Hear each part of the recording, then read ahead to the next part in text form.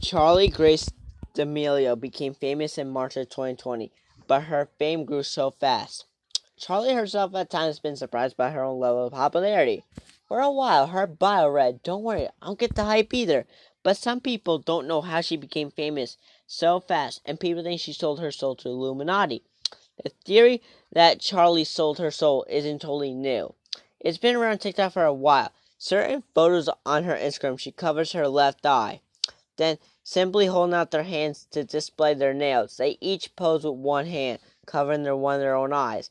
That's what set alarm bells off for so many conspiracy theorists. Apparently, covering an eye is a sign that someone's affiliated with the Illuminati.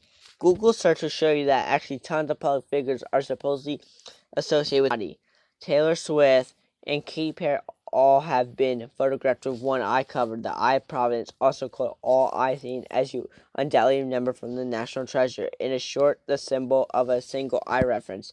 The secret order powers and penchants for surveillance. And so, people who reveal one eye. Charlie's Instagram post was flooded with appeared to believe that Illuminati conspiracies. In fact, most of the comments said Illuminati or she just sold her soul.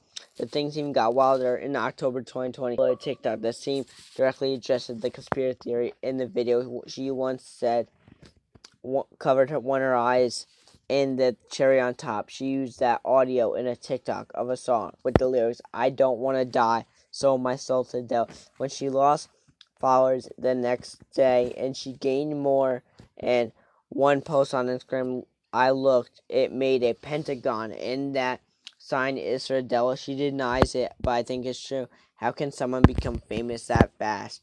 It's very suspicious. I really think she sold her soul to the devil. Cause why?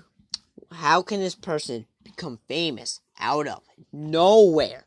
And she gained so much followers and more and more. I feel like the devil has something to do with it. Peace out. Talk to you next week. Bye.